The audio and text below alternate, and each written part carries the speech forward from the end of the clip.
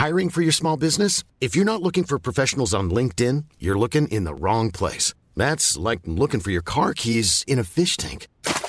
LinkedIn helps you hire professionals you can't find anywhere else, even those who aren't actively searching for a new job but might be open to the perfect role. In a given month, over 70% of LinkedIn users don't even visit other leading job sites. So start looking in the right place. With LinkedIn, you can hire professionals like a professional. Post your free job on linkedin.com/people today.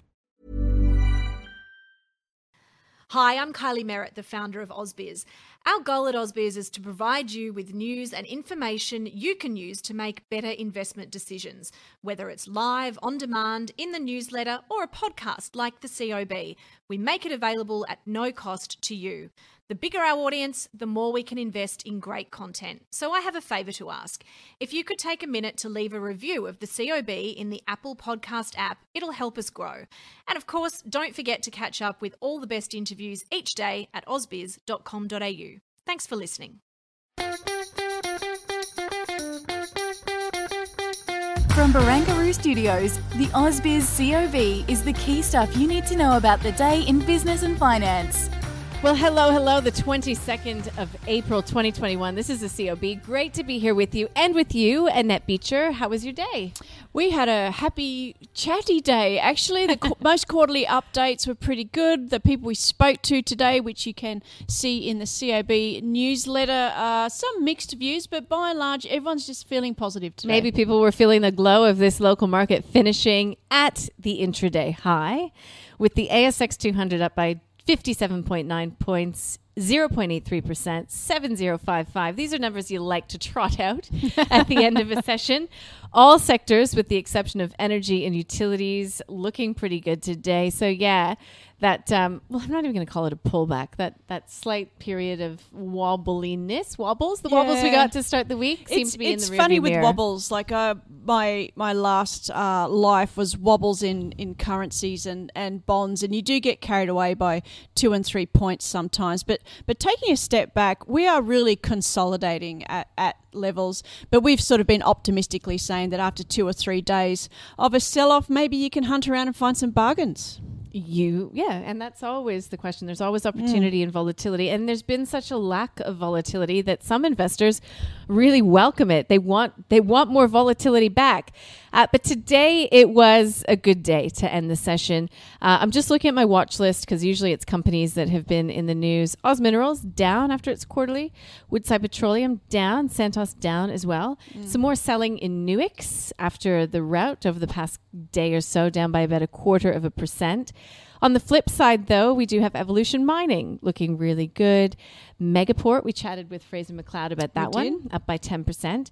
Heramed, we just chatted to the CEO, up by 12.5%. Yes. And 3DP, so Pointera, up by 31%. Interesting, some of those tech names. That's a great correlation. Who AusBiz talks to has a good stock day. Yeah, right. Listeners, take note. and 3DP, while I'm at it, was the stock of the day. I had the pleasure of sitting down with Michael Gable from Fairmont Equities and Henry Jennings from Marcus Today to find out what they think of 3DP. If I was to put my trader's hat on and have a look at the way it's traded recently and what it's done today, I actually wouldn't be scared of this 20% movement up today. I think today's gap up is a really good buying opportunity. So when you look at the way a stock trades, it's nice to capture the start of these moves. And I wouldn't be scared of 20% up today. I'd be half tempted to go into the office after this show and pick some up as a bit of a trade, because I do think, looking at the way it's trading, it should kick on from here. And Bevan Slattery is the man that sort of galvanised this stock. He's got 7%, and he really catapulted this stock into investors' consciousness, I guess, and started this big rally. This is the next gen near map, I guess. I wouldn't buy it today, but I would buy it on the back of this. I think tomorrow's Friday, and after a big move like this, you tend to get a few guys taking some profits. Don't want to be exposed over the weekend, just in case technology takes a big hit in the US. So I think if you could get it at 60 cents or below, get on board. So that is not going in the portfolio. Annette, we were just chatting about it in the break because of Henry Jennings from Marcus Today. Look, he's just looking to get it at a bit of a better price. Likes the story, thinks it's an interesting company. But the rule is, and I was pretty firm today, the rule is Would you buy it? Would you hold it? Would you sell it today at this current price? And the answer, from Michael Gable, as you heard, was yes. Henry Jennings, a no.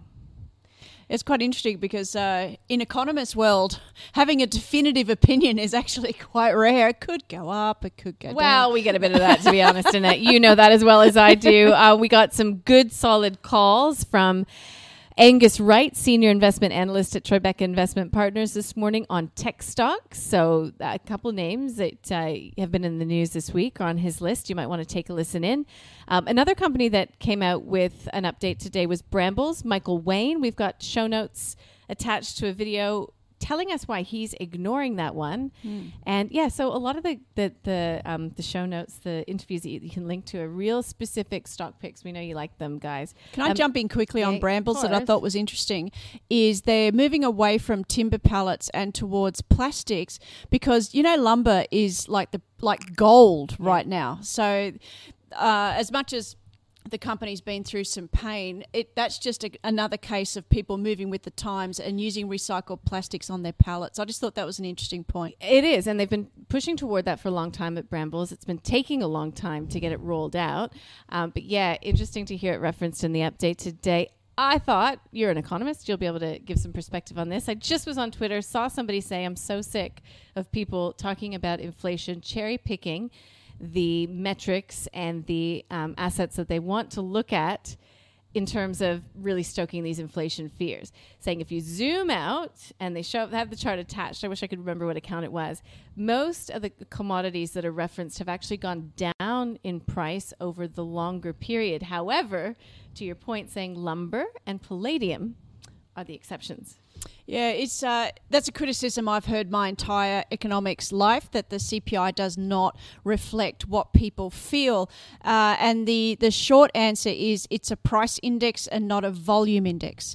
So things like groceries, school fees, transport, you pay for that, in a matter of days, weeks and months. Those prices have been rising. So cost of living feels like it's pinching you, whereas the deflationary side is the cars, the computers, the technology, the communications. So those prices have fallen 2, 3, 4, 500%.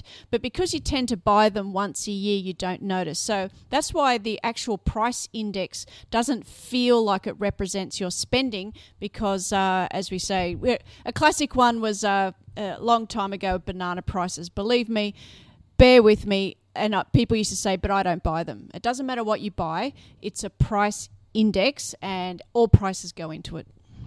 So yeah, I found the account. This is for commodity prices specifically from a guy called Alec Stapp at Alec Stapp.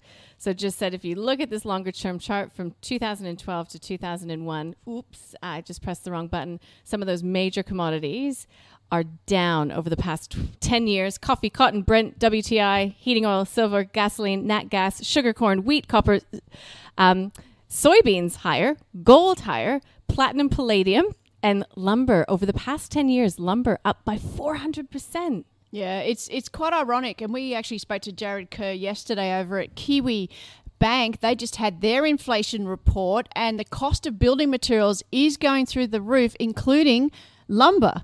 It's a global phenomenon, even over there in New Zealand. Yeah, I've heard it from Canada as well. All right. I feel like I've been talking about Canada a lot this week, perhaps because of the BOC last Canada. night. Yeah, that was it's one of those classic cases where it did operate in a vacuum when there wasn't much else going on, and the Bank of Canada tapered their purchases. That part was widely expected.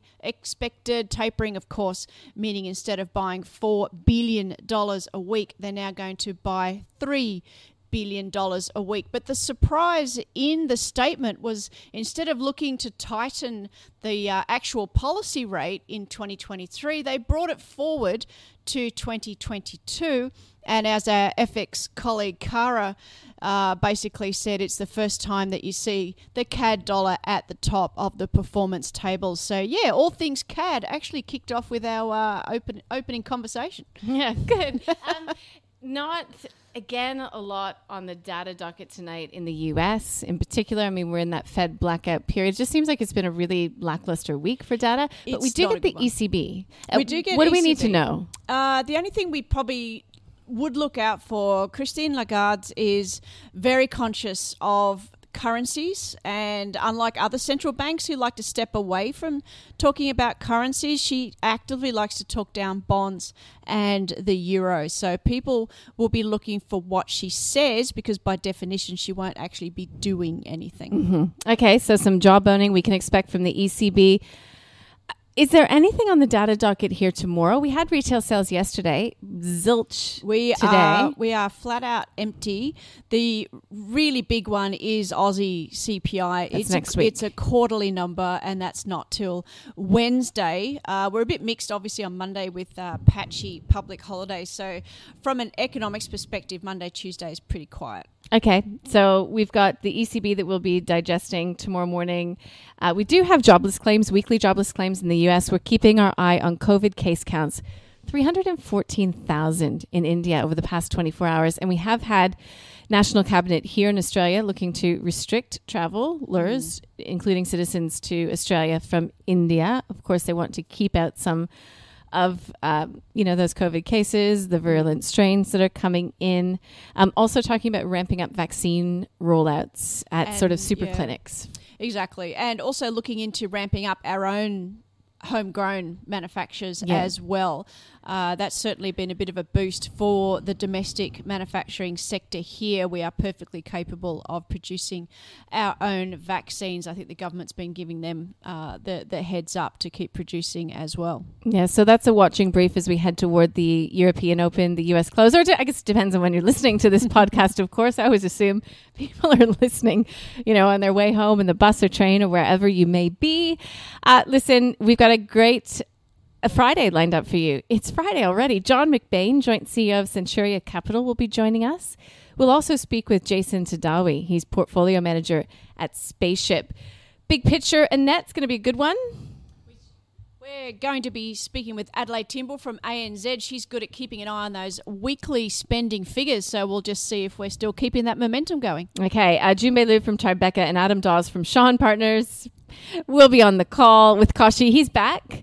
And also, we've got we've got plenty to look forward to, but we've got the last call to look forward to tomorrow as well, 4 p.m. We do. The week that was, I'm bringing in Silly Nong, actually. She works for a Canadian bank, so is there any lessons from the Bank of Canada? That's certainly something that needs a gin and tonic to talk about on a Friday afternoon. Also, that beach house that you're going to buy, that you're going to invite me to one day, when we make our millions and retire. Okay. Absolutely. One day. Enjoy your Thursday evening. Thank you. Look forward to seeing you, Annette, tomorrow morning.